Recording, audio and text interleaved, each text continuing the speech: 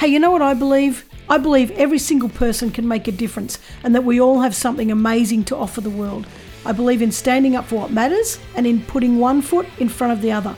I believe courage is way more important than confidence, and I'm addicted to seeing people break through what they once thought they couldn't. And that's why I started this podcast. I want you to believe in yourself. I want you to know that anything's possible. I want you to find the courage to stand up and do your thing. Everything's waiting for you. You just have to believe it's possible. I'm Karen Vaughan. This is the Get Off the Bench podcast, and here is where your courageous life starts.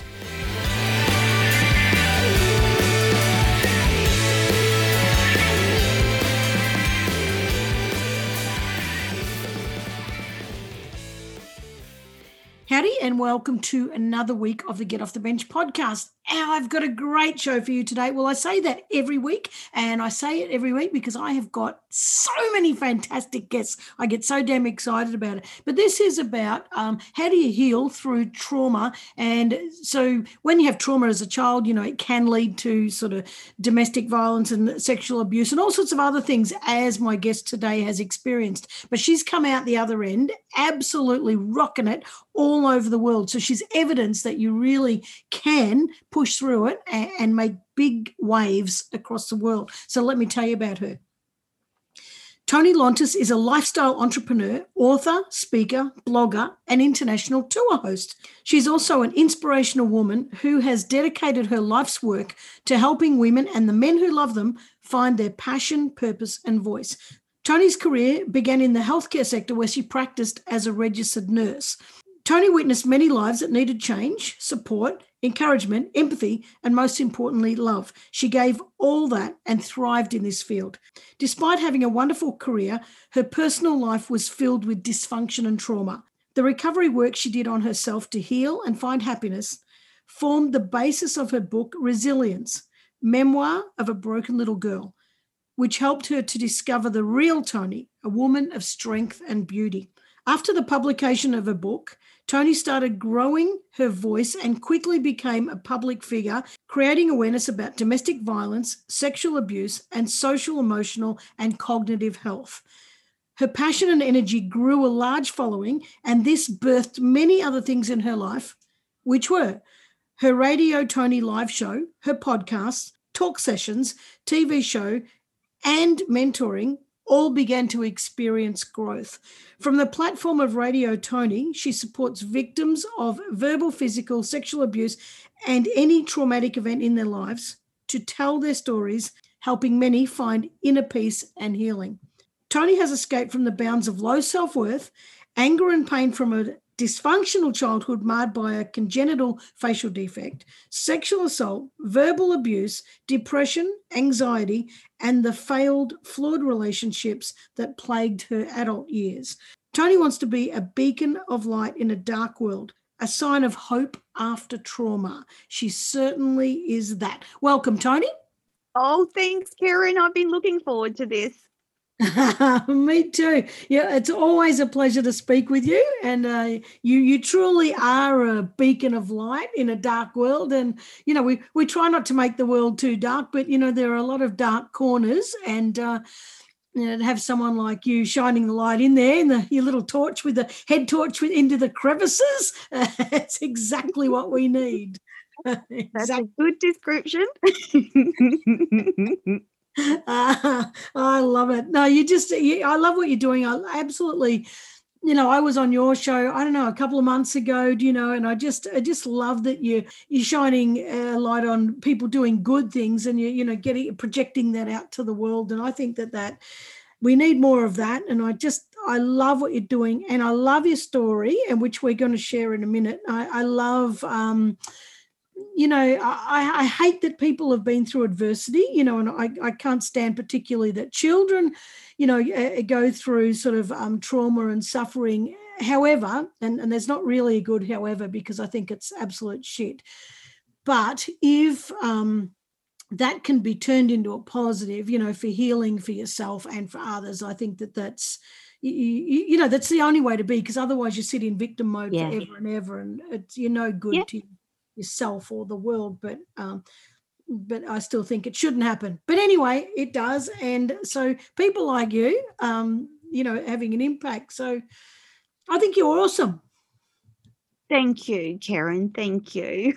It's very nice to actually be on the other side and have someone interviewing me instead of me being the interviewer.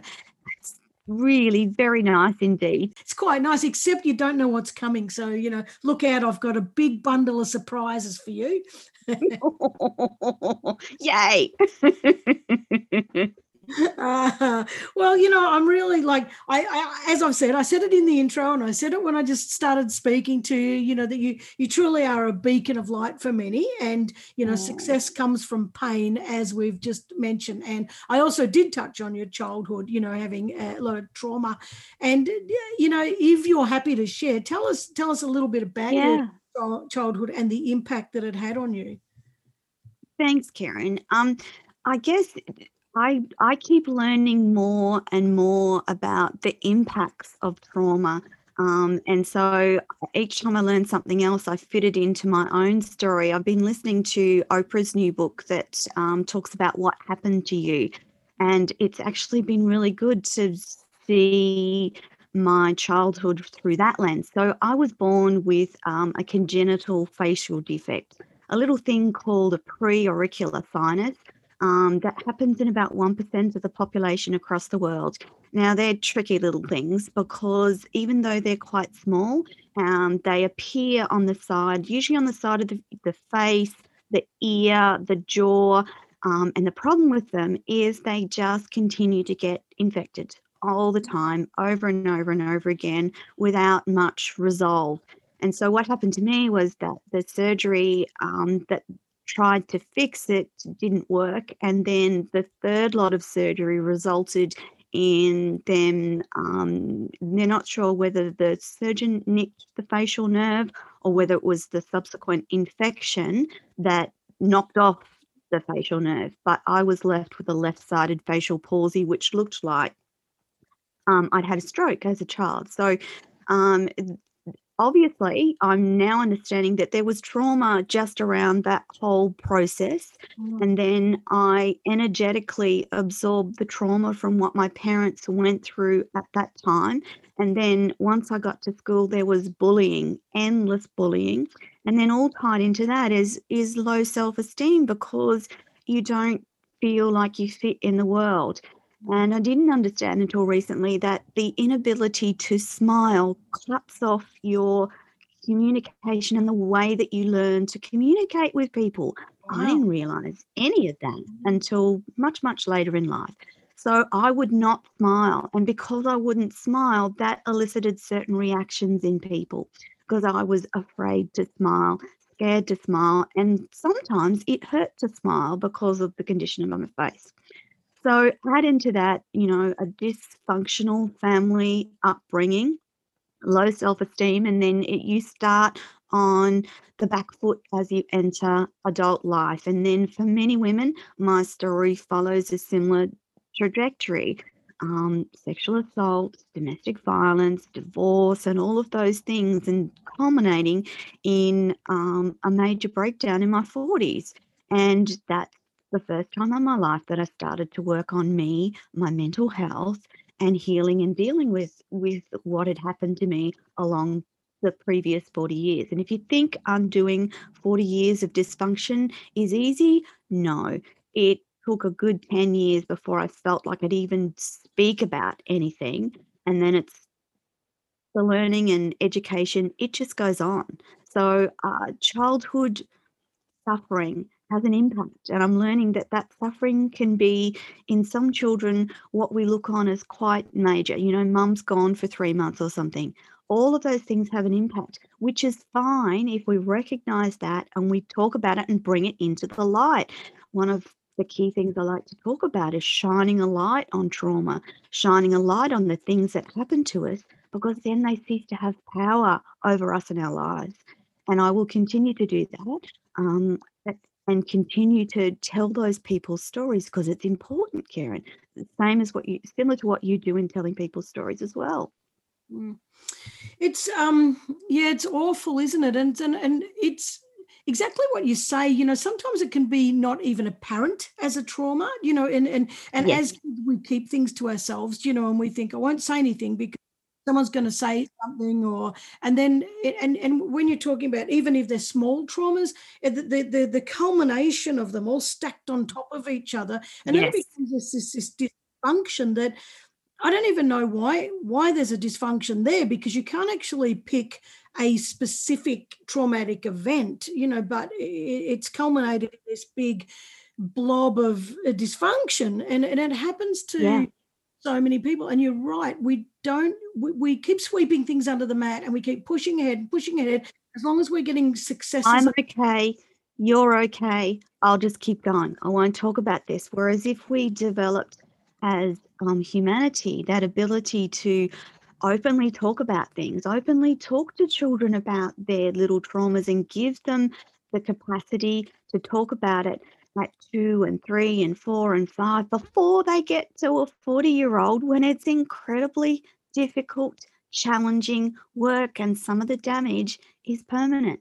So for myself, that damage, I'll have to take antidepressants for the rest of my life. Mind you, down the track, I'd like to challenge that thought, but for the time being, that's what works for me. That's what keeps me safe. That's what keeps me sane, and that helps me balance my life. And whatever it is that ultimately it keeps you going and keeps you happy, whole, and healthy, that's what you need to do.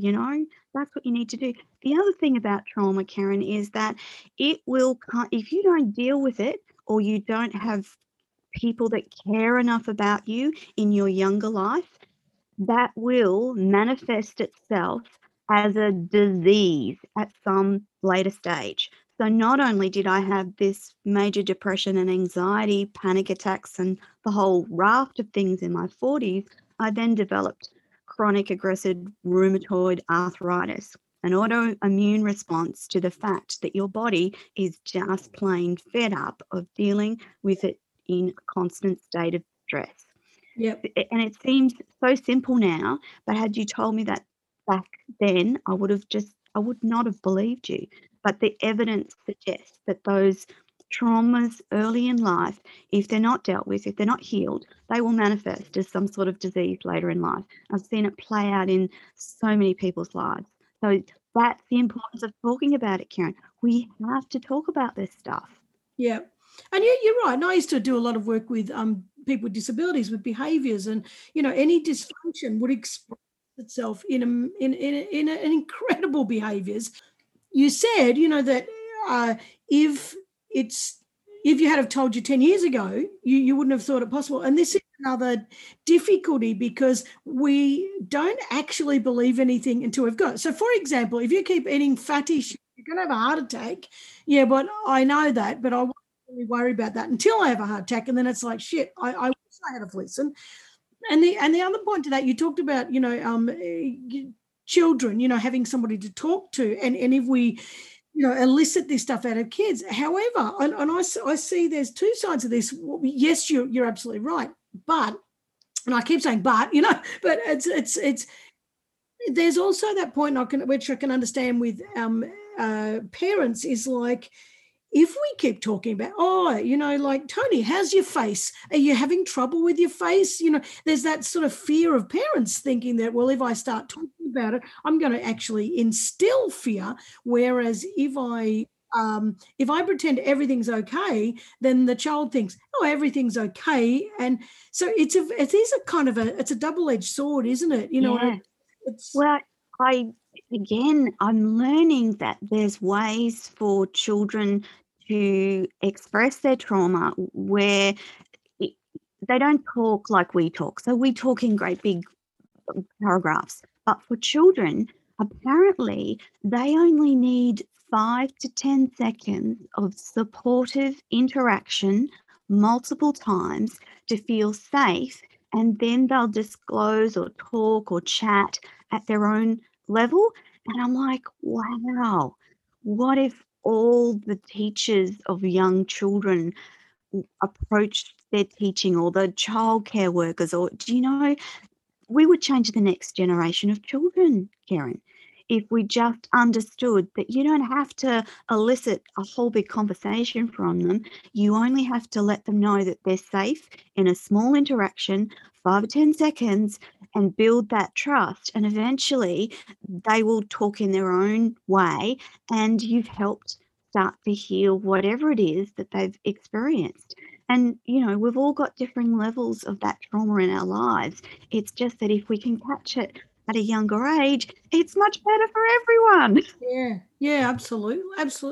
Going into the healthcare sector and you shining in there because of the care you brought to people, do you think that was a way of how unconsciously, perhaps, helping others and helping yourself to heal by moving into that field? I think, I believe that the universe leads us on the journey that we need to take. And although when I was looking at work, there were like teachers, nurses, and bank jobs. That was about, and I'd applied for 3 bank jobs and didn't get them. And so the next thing on the list was nursing. So off I went at 17. But yes, I often remember getting, we had matrons back then, and they were the disciplinarian ogres that sometimes they were just not really very nice people. But I remember being chastised by a matron a number of times because I would sit with my patients by their bedside and talk to them, or sew their buttons back on, or sit on their bed. And of course, back then you weren't allowed to sit on their bed, and you weren't allowed to, develop a relationship or a rapport with them. But yes, that was very much how I felt that I could heal. And I know now that some of those gifts that I had were around empathy and probably a bit of clairsentience, because I often knew that people were about to pass. I intuitively knew on many, many occasions, this person's actually got bowel cancer. They need to do blah, blah, blah, blah, but I was always trying to hide the fact that there was that inner knowing, and trying to use my medical and nursing experience to go, oh, well, you've actually got this and this symptom. I think that perhaps you might need to do this, this, and this, rather than going, look, I can see this little tumor here in your small bowel. You've got to go and get that fixed, So for me, that health was about caring, and it was in an attempt to figure out what the hell was wrong with me. You're absolutely right. I spent the majority of that going, what the hell's wrong with me? What is wrong with me? What is wrong with me? When in fact, it was what had happened to me that was causing some of the dysfunction and the behaviors in my own life. I made stupid decisions, dangerous decisions, bad decisions, and I couldn't figure out where that was coming from. And it all actually stems back to, some trauma and dysfunction. Yeah. But yeah, I didn't see it back then. Yeah, no, we never do. That's the thing. Now, I want to talk about the matron in a sec, because I just want to, add a bit of humor to this bit. But first of all, I don't know if anyone can hear the trucks going past. It's always, as soon as you hit record, every truck has to go past. But before, there was some dead set dickhead. I don't know if you heard him roaring up there, because you know what happens when the rain starts. All the dickheads. Yes, I do. Carports, and out they go. Yeah. So some moron was driving up there. So if you heard that, I apologize. But the matron, when I was because I'm 58, so we're talking around the same. We're similar ages. Yeah. And when I was one, I was so. I mean, I was walking and talking when I was 9 months old, and I had my own decisions about how life should be. Yes. And anyway, Mum tried to feed me something other than lamb's brains, and now when I think about that, I'm like, oh Jesus, I can't believe I ate it. And I used to throw it across anything else other than lamb's brains. It got thrown across the kitchen. So Mum ended up going to the doctor to say, what am I going to do with this child? And the doctor said, well, it's either her goes to hospital or you go to hospital. So Mum put me in hospital. And I actually can still remember, I was one, and I can still remember being in the children's room. It was sort of a room right up there, and with the giraffes and elephants all on the wall. And the bloody matron, and she came in. I remember standing up my cot. She came in. She said, Oh, you're a very, very, very naughty girl. And if I could have given the They were scary, Karen. Those matrons, they were scary. Like when I went nursing, we had to get a pass out to leave the nurse quarters to go home on the weekend. Well, very different now. I love it. Thank goodness. Yeah, well, I know. So we said in the intro, that you were doing the nursing and everything was fine, but in the background, your personal life was full of dysfunction and trauma. Did you leave the healthcare sector because you said, you know what, there's something going on, I really need some time out to fix this, or did you just see greater things for you, what you're doing now? So I actually stayed in nursing until the bitter end. So I had a bit of a break to have the kids, but then I went back in and kept searching for that. What's wrong with me? What's better? So that actually I drove myself. I did big projects. I pushed myself further and further and finally made it up into the corporate echelons of Queensland Health at the time, and managing statewide projects and big hospital expansions. So highly motivated, driven and organised. However, all it took to unhinge me was one day at work when a colleague said to me, I think that your emails are inappropriate, or the group of my colleagues had said, or they took homage to one of the emails I'd sent, which was just me being Tony and, open and honest and saying, I think I said, this is wasting time and energy. We really need to do blah, blah, blah. And so they all took offense at that because they're public servants and they think that their job is the end of the world. And so that was all it took. And I had my first breakdown and I started crying, and it didn't stop for 3 days until I finally thought, this is really bad. I feel really bad. I better go to the GP. And that was the first time in my life that I actually accepted help, because he sat me down and said, Tony, your brain and your mind are in trouble. Your body is closely following behind. You're having a mental and physical breakdown. I think you've got major depressive disorder that's been untreated. Here's what I need to do. You need to stop work. You need to get some counseling. You need to get some therapy, and we're going to try some drugs. And I just cried for weeks and weeks and weeks.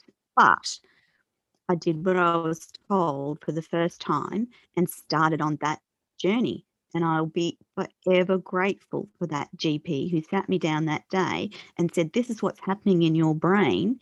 It's no longer functioning normally. And unless we do an intervention, it's going to be a bad outcome. You're not going to make it to 50 because you might actually kill yourself, because I was having, deep, dark, suicidal thoughts, and my self-esteem was just, I thought that I was nothing and no one and nowhere. So from that point of realization, oh my God, this is bad, I need to get some help, and just starting from there. And it took, 10, 12 years to get back to some sort of normalcy.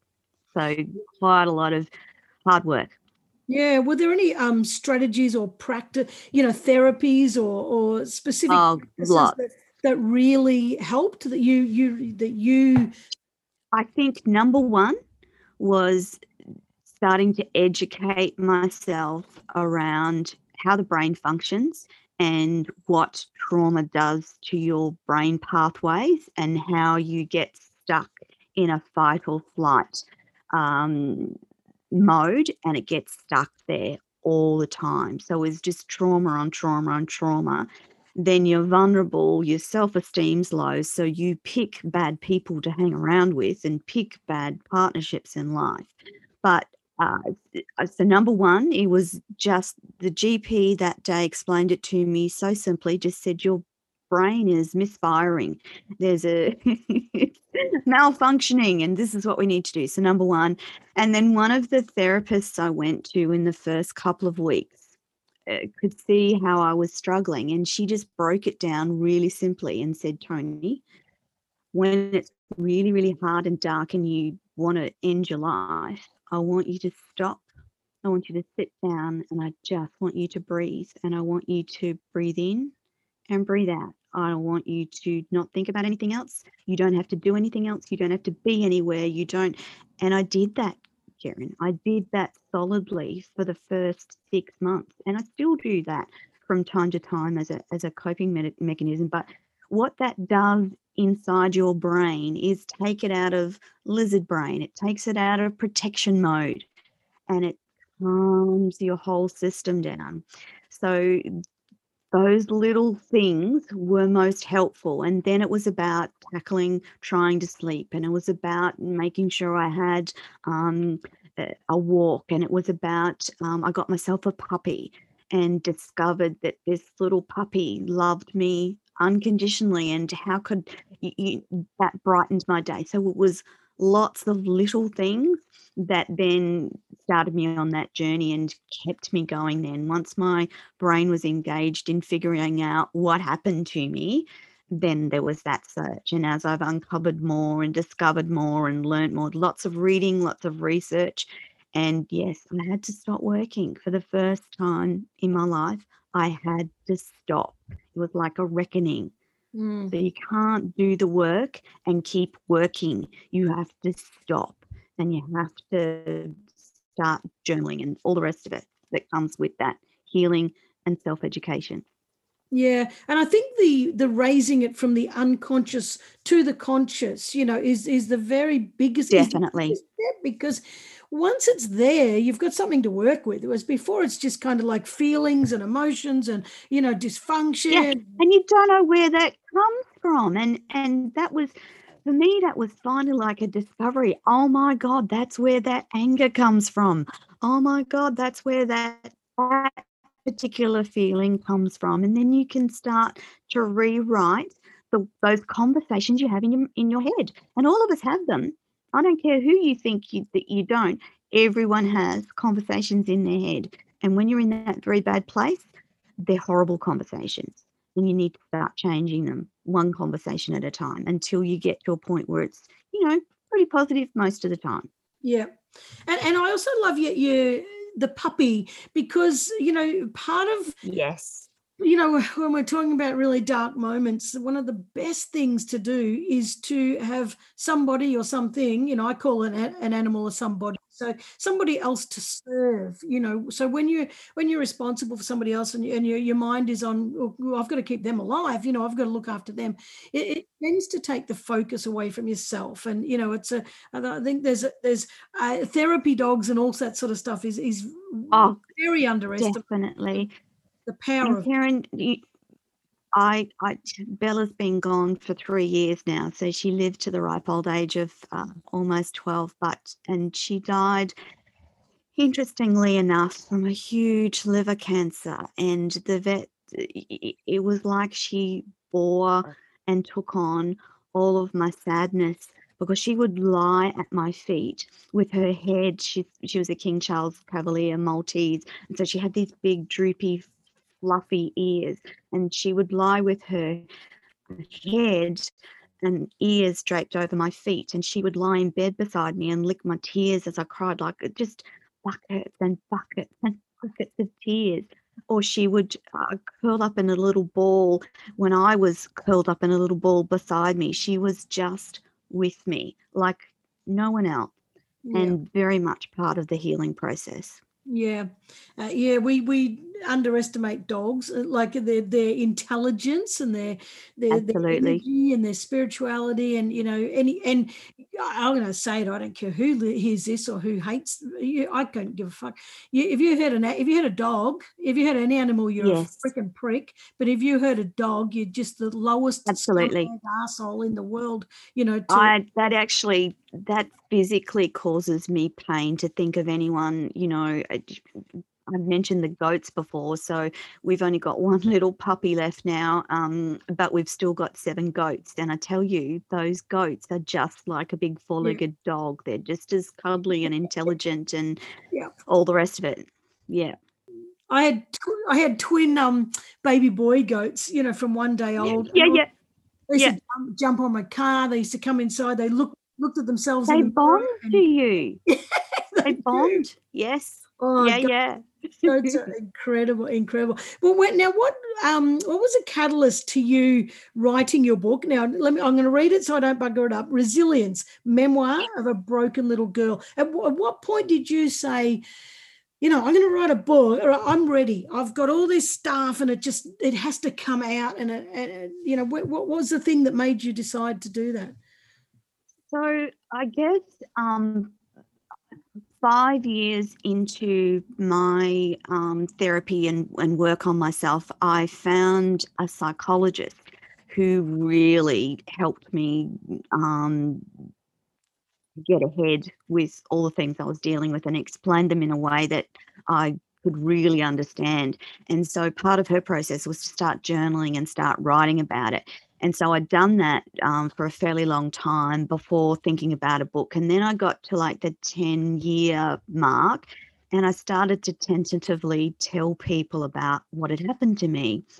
And it was during that process when I started to open up to people other than my psychologist that people started saying, gosh, you should write about your story. People need to hear things like this. And I'm like, oh, I don't know, it's pretty dark and dreary sort of story, really.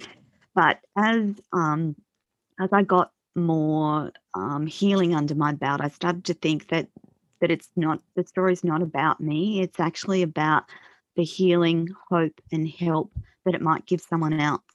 And once I sort of thought about that in that way, then the book started to percolate. And I actually got an editor who was a psychologist, English master sort of person who had the psychology background to edit the book in the way that we showed the psychology of certain behaviours. And by the time I actually got to publication, I was quite happy. That doesn't mean that the first time I got on stage and talked about my story, I wasn't, as Brene Brown would say, have a vulnerability hangover, because that very much happens. You very much feel, I've talked about my story. Yeah. But by and large, the response from people who listen is about how helpful it was to them in understanding their own life, their own story, and their own trauma. And that's what it's about. It's not about me. It's about the learning and help that you can give other people. Because, God, I'd do anything to prevent people going through what I went through. Even one of the things, like, I would, that would be wonderful. No, 100%. And I had, Nikki, my partner, on a few weeks ago, and she was talking about, she lived with someone with really bad mental health for a long time. And, she's been umming and ahhing about writing about that as from the carer's perspective, and the hell that you go through from that perspective without shaming the other person. But then we also had, Dan Eddy on just the last week before, and talking about mental health and how you can still have mental health issues, but you can still do great things, by pushing. Absolutely. And also, absolutely, people in your situation, the people who have had domestic violence or sexual assault, I think the common thread with all of these, and with the writing and with the sharing stories, is that there are many people who get trapped in that world of what happened to me, and fair enough, and rightly so. But it's not until other people talk about it, where they see, oh, they went through it too, and I'm not alone, and they came out the other side.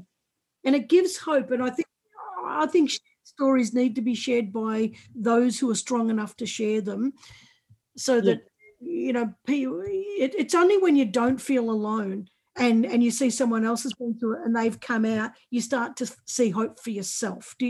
Absolutely.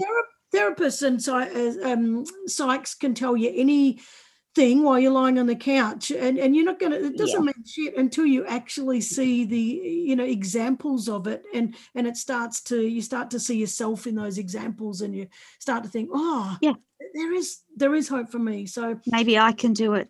Yeah. I love it. And did when you wrote the book, did it kind of when you talked about, Brene Brown, the vulnerability hangover and that, did writing the book suddenly throw you into the limelight, and you weren't expecting it, or did you deliberately use it to leverage your voice, or both? I I I wrote the book and I actually didn't have much of a plan, Karen.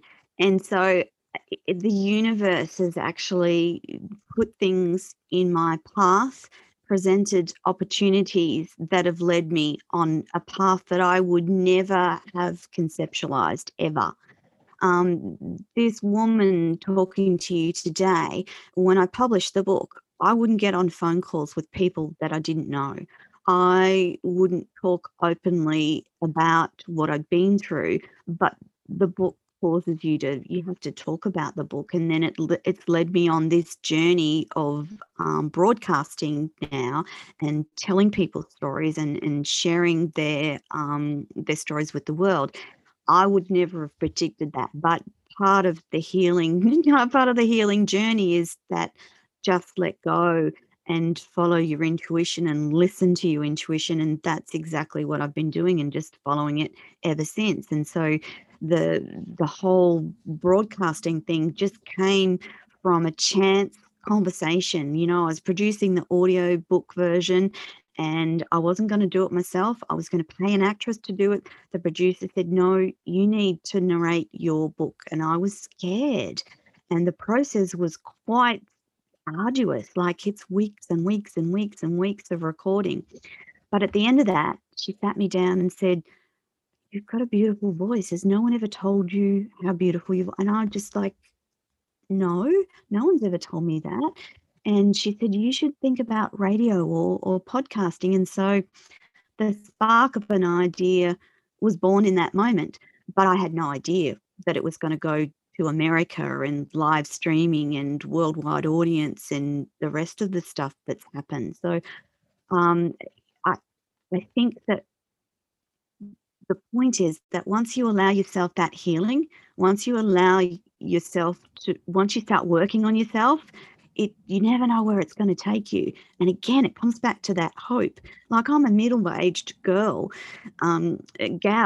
in a male-dominant industry of media, doing what I love, passionately talking to people, and that's what's come from dealing with my trauma, talking about my trauma, writing a book, bang, bang, bang, bang. It's gone on and on and on. So you don't know what you can create once you start working on yourself and once you start healing, because then all sorts of good things start to come about. So that hard work is well worth it. It's what I'm trying to say. Do the hard work. It's well worth it. But I agree with you. And it's a hard thing because, there's one school of thought that says you have to plan, you have to have a strategic plan, and that's what you have to do, and step by step, and have an action plan. Yes. Yeah. And then there's another school of thought that is hand it over to the universe and see what happens. And for both of my books, I have no plan. The universe has led me. My first book has opened me up to everything I've got now. Magnificent Kids, and Get Off the Bench has got me speaking all around the world. And if I had strategically planned that, it wouldn't have been that journey, and it is far more fulfilling than what I could have conjured up in my mind to be a plan. But I think that, there's also a lot of vulnerability and trust in actually saying, well, I've put all this work into it. I'm just going to sit on the side of my desk and see what happens. That's just as scary. In fact, that's scarier. It is very scary. Because you don't have the control, and human beings like to control. If I set up a plan for the book, I've got control. I'm going to control the steps and blah blah blah. But to sit it there and say, "Well, universe, you can take over from here," it's kind of like nothing's going to happen. Nobody's going to like my book. It's never going to sell. I'm never.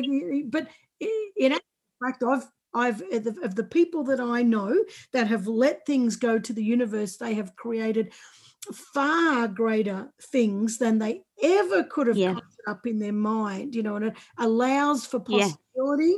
Whereas if we control it, we don't see as great a possibility as the universe is. And some No. people listen to this and think, oh, you two are bloody off on your woo heads, but No.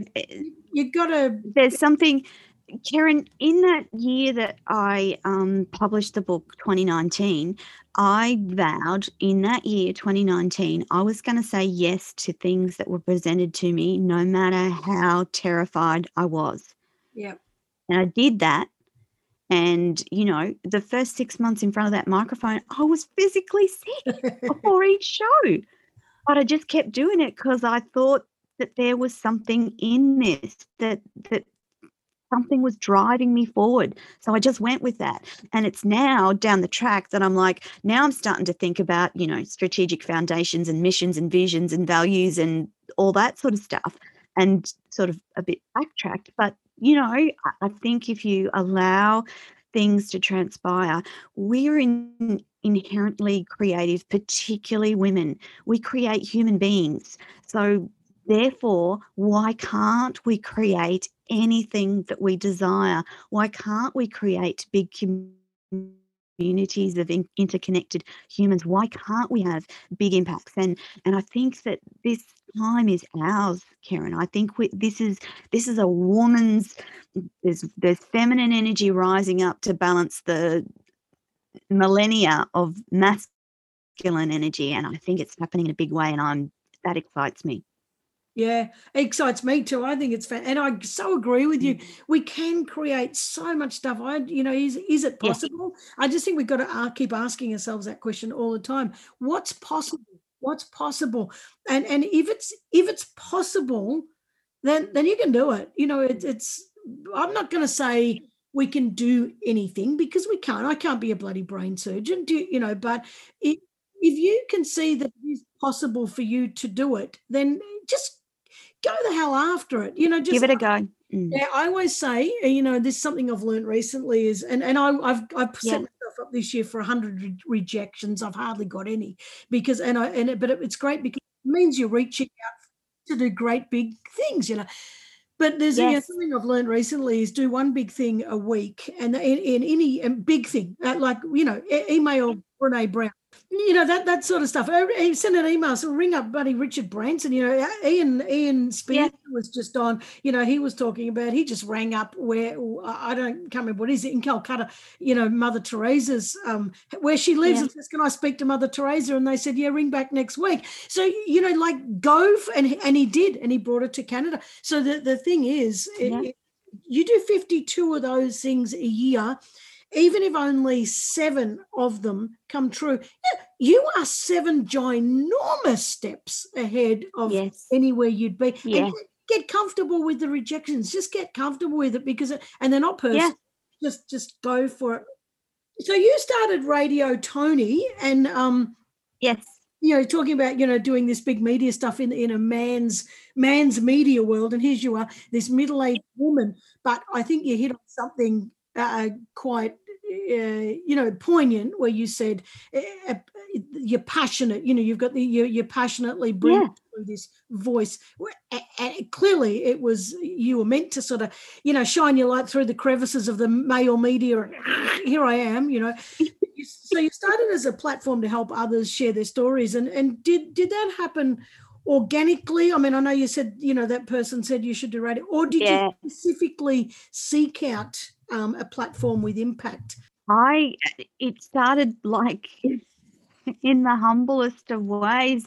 That chance comment, I think maybe 6 weeks down the track, I was, trying to build my social media platforms and just connecting to lots of different people, and connected to a media company CEO out of Florida, a company called Talk for Media, and just chatting, and I asked questions because I'm very curious. So I always ask lots of questions. They'll either answer me or they won't.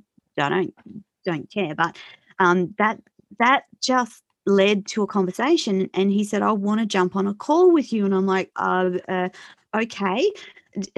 never heard of Skype before. Said, this is what you do.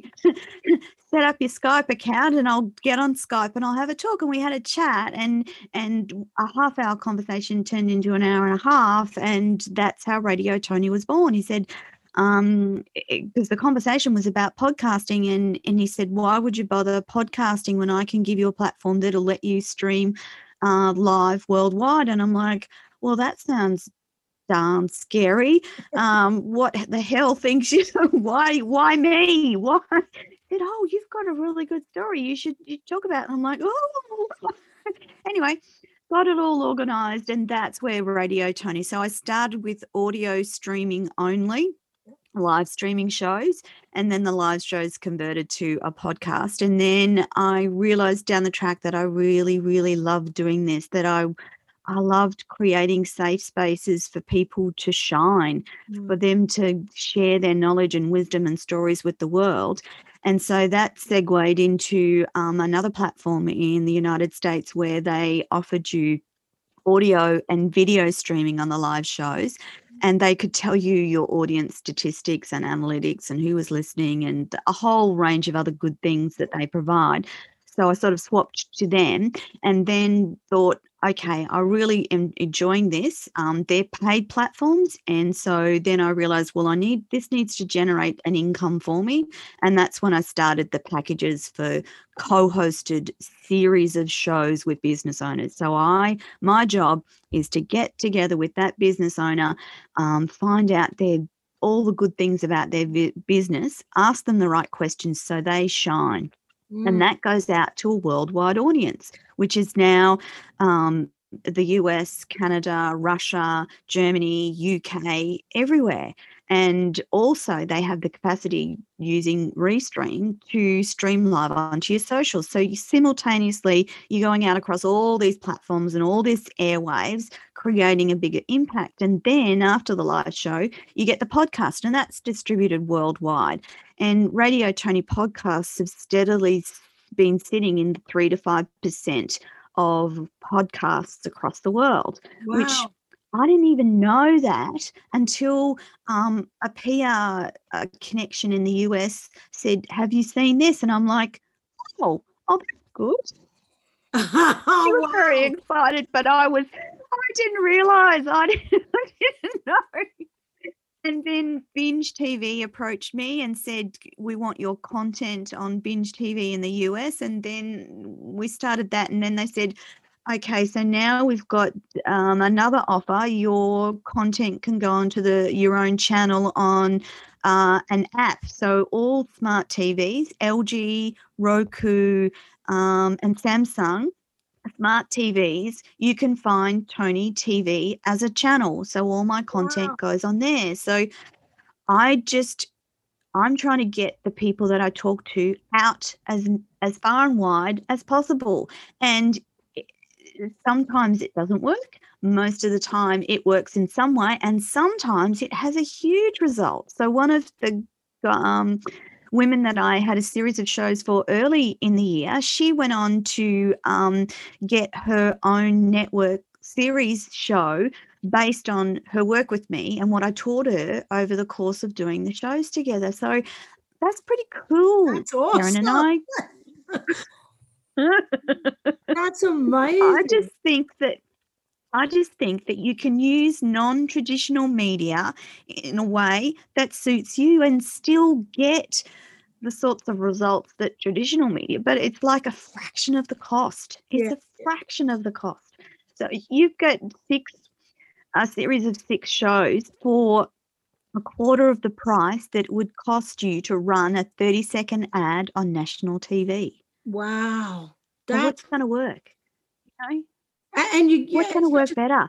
And it's not just one country, it's the whole bloody world. It's amazing. Yeah. And then you get the files. They become your files. They're your podcast files. They're your video files. You can chop them up, repurpose them, use them on your website, train your staff, whatever you want. Like having that capacity and trying to and letting people know that they have that capacity to do their own thing. So you might want to go on Channel 7, but they're going to keep you to 5 minutes and they're going to tell you what you can and can't do, because whereas this creates your own space. You can swear if you like. You can play music. You can interview whoever you want.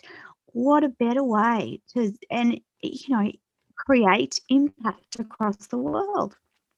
I love, I love it. I love it. Oh, I love it too. And and if you go on the mainstream TV and stuff, they chop it all up anyway, and they only put the bits on that you wish they didn't put on, and they didn't put all the good correct.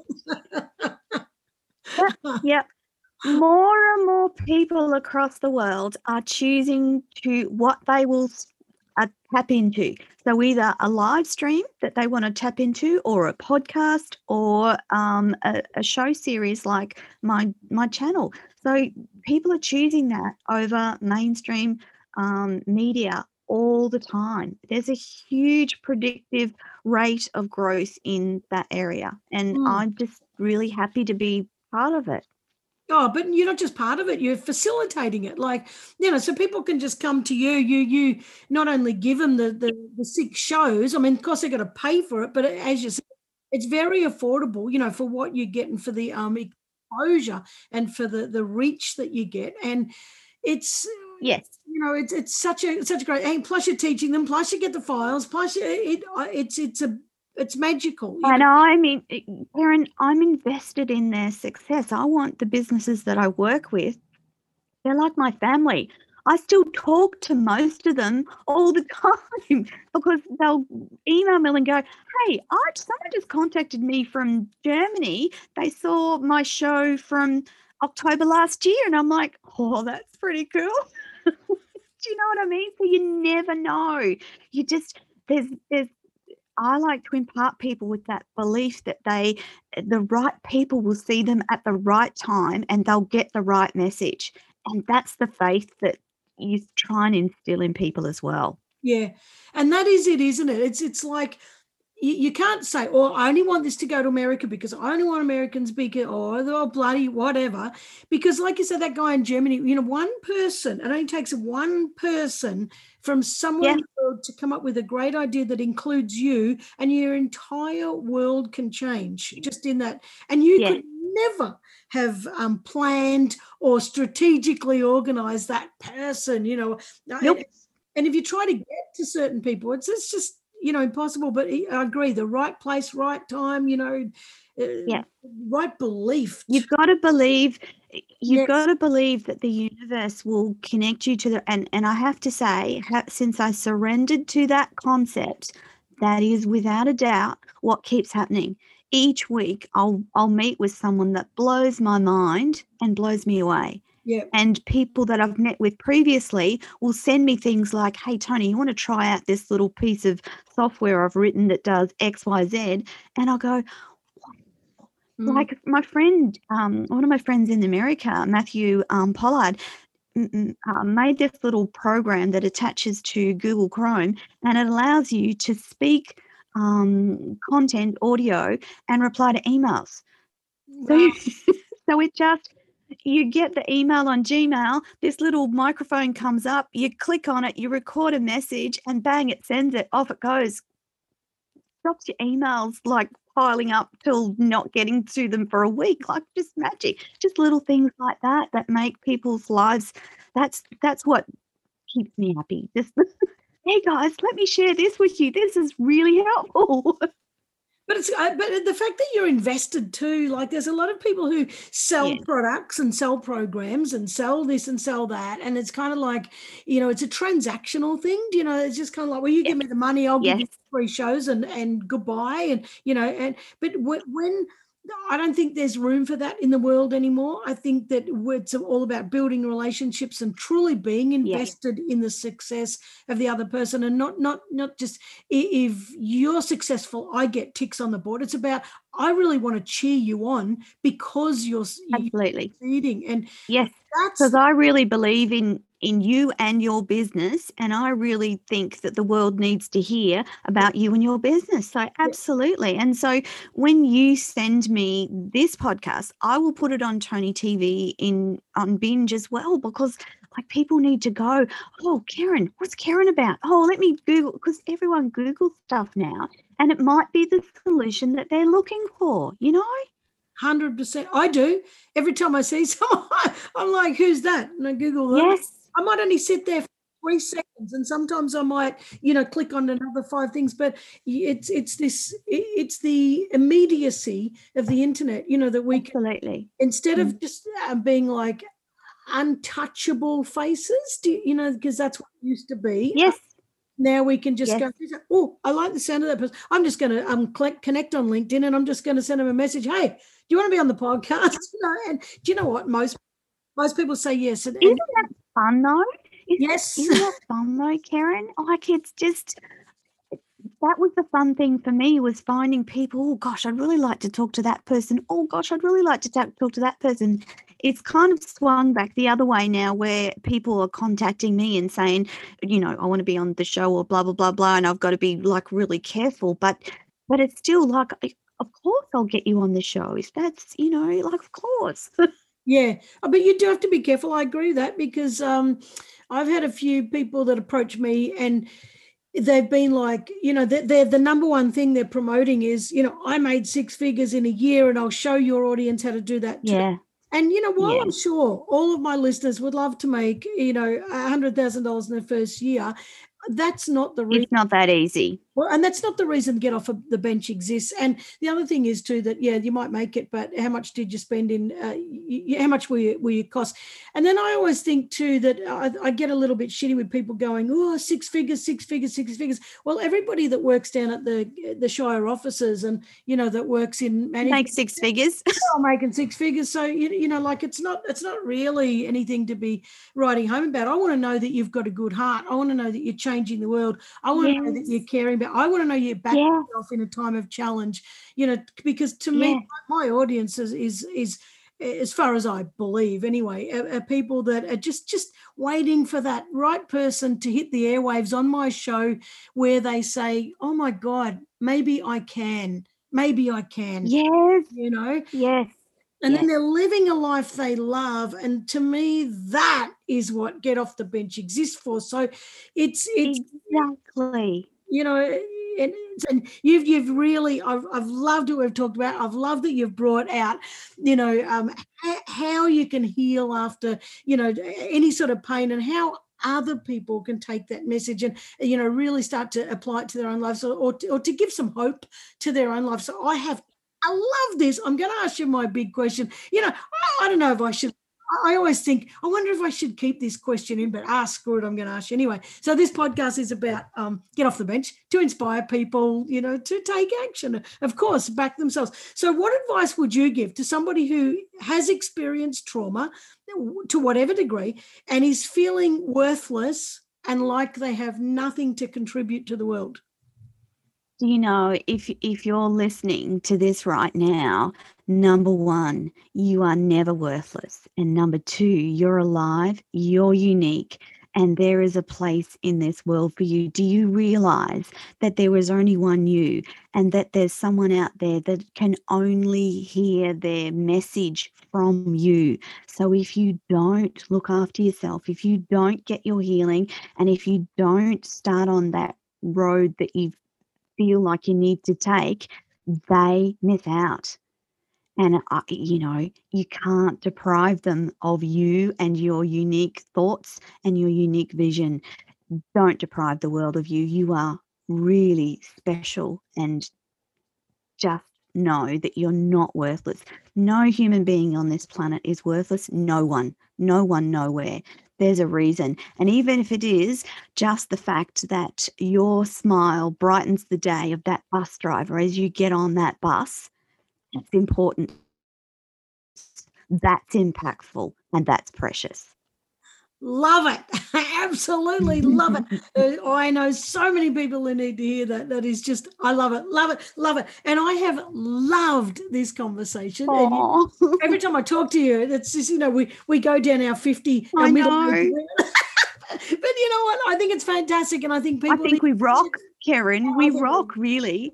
We do. Yeah.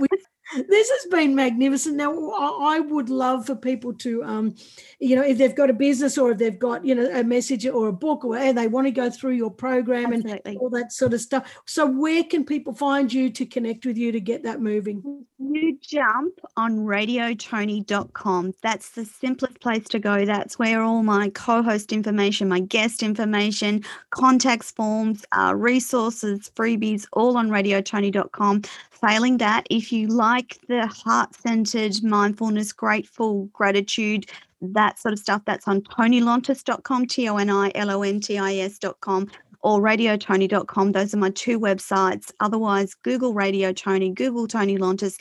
Something will come up that you need to see or hear. Yep, that's fantastic. My simplest explanation. And I love people to contact me. I love email. Send me an email. I've now got this little tool. I can actually send a voice recorded email response back to you. So yeah, info@radiotony.com or info@tonylontis.com. And I'm sure Karen will have the rest of the connections attached to the podcast. Karen, thank you so much. Oh, my absolute pleasure. And yes, I will put them all on in the show notes, but there's also LinkedIn. So, connect with Tony on LinkedIn. So Tony Lontis on LinkedIn. But I've loved this so much, and I'm so grateful for you giving up your hour, because it's always more than an hour because we chat so much. But I know. I love it. Absolutely love it. But listen, thank you so much for all your wisdom and for your sharing and for, all the stuff you do. And your evidence that, it doesn't matter what happens to you. If you take care of yourself and you surrender to the universe and just, really just believe that there can be better things for you in the future, you're evidence of that. And you're doing amazing things all around the world. And who would have thought that broken little girl could be having such an impact globally. So I so appreciate you sharing your story, and so appreciate you having faith in yourself and that the world hasn't missed out on what you've got to offer. It's so important. So thank you. They missed out for a long while, but I'm trying to make up for that. Sure are. All right. Well, thank you so much, and we'll catch up soon. Thank you, darling. Thank you so much. Okay, see ya. Bye.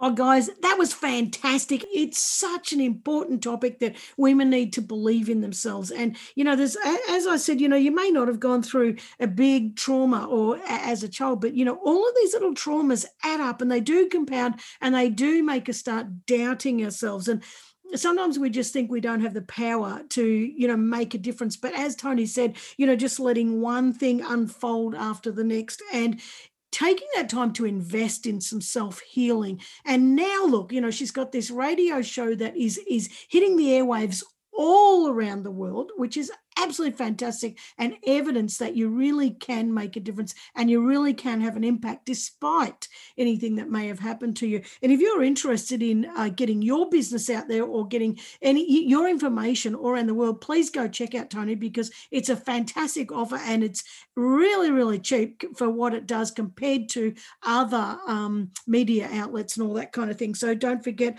radiotony.com, and I will put everything in the show notes. So again, thank you so much for joining me every week. I absolutely love the people that I bring to you, and I really hope you love them as much as I do. So have a great week, and I'll see you next week. See ya. Hey, thanks for joining me. It really does mean the world to me. Now, if you or somebody you know is doing amazing things, make sure you send me an email to info@getoffthebench.com.au. That's info@getoffthebench.com.au. Otherwise, head on over to my website at karenvaughan.com and tinker around there a bit and send me a message. Okay, catch you next week.